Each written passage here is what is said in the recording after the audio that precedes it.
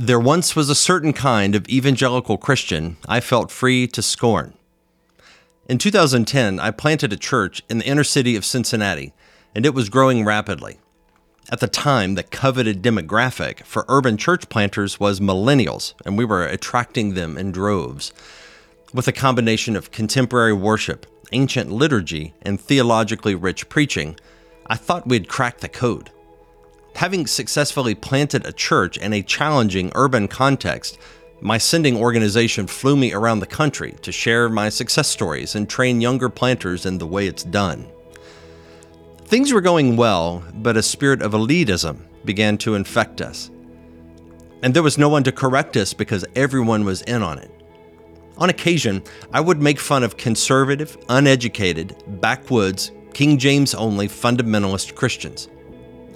People like this lacked the theological sophistication and cultural insight I had acquired while doing campus ministry and studying in seminary. I knew these fundy Christians well because I grew up around them. I came from the hills of West Virginia, Appalachian born and bred, but I had moved on. I was better than them. I was more learned and cultured than they were.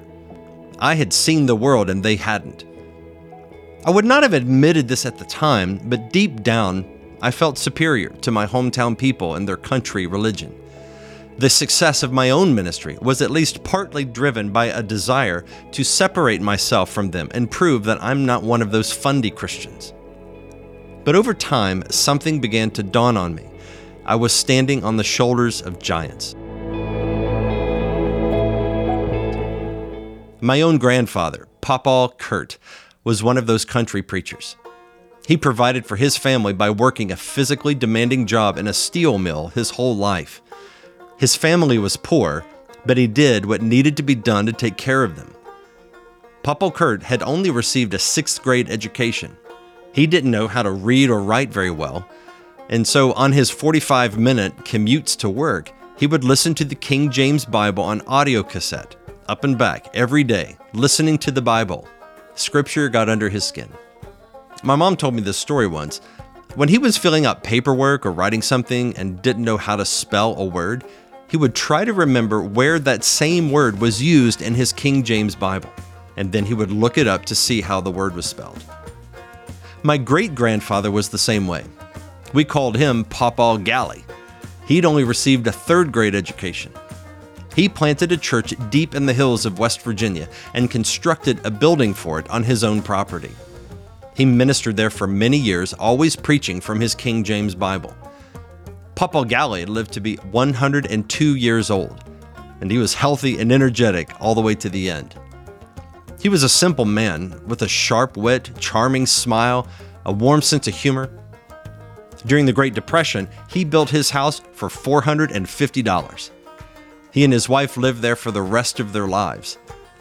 At Christmas time, he would take fruit baskets to the shut-ins of his church who were much younger than him. He married his wife, Mama Mary, when she was 14 years old. He was 22 at the time.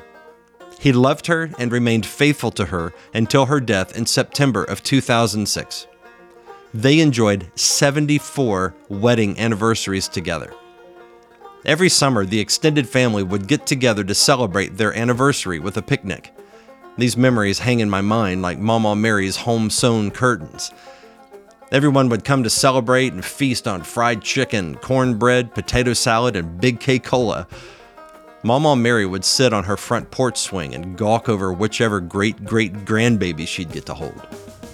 Papa Galley loved standing back, astonished at this crowd, and reciting a list of all his descendants that traced their ancestry back to him. Sometimes, Papa Kurt would preach a little. Then, Papa Galley would preach a little more. They called it testifying, but everybody knew what it was. It was preaching. A crowd was gathered, and someone would ask them to pray or say a few words, and the next thing you knew, church broke out. A guitar or two was always close at hand. I had an uncle that played banjo. In my office, I have this framed poem that Papa Galley wrote on September the 1st, 1928. It's a poem about his call to ministry. He remained faithful to that calling for the rest of his life. He never really retired, but he did slow down. The Lord took him home on July the 1st, 2011. He stayed true to the Lord and to his calling for 80 years. 80 years. And here I was, 3 or 4 years into my new church plant, attracting a few hundred people, feeling like I had accomplished something, feeling superior to men like my grandfather and great-grandfather. So I repented. I repented of my arrogance. I repented of my self-righteous attitude towards that old-time religion that sustained my grandparents who had so much less than I did. I repented of looking down on faithful older Christians who had passed on a legacy to me. I share all these things because my arrogance was cultivated in an evangelical subculture that produces a spirit of elitism. I wanted to ascend the ladder and achieve notoriety within that subculture.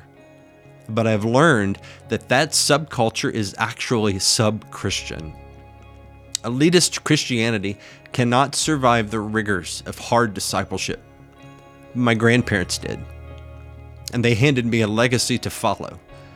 There are many points of doctrinal disagreement that I would have with my grandfathers, but they had a form of battle-tested grit that would outclass their less rugged peers.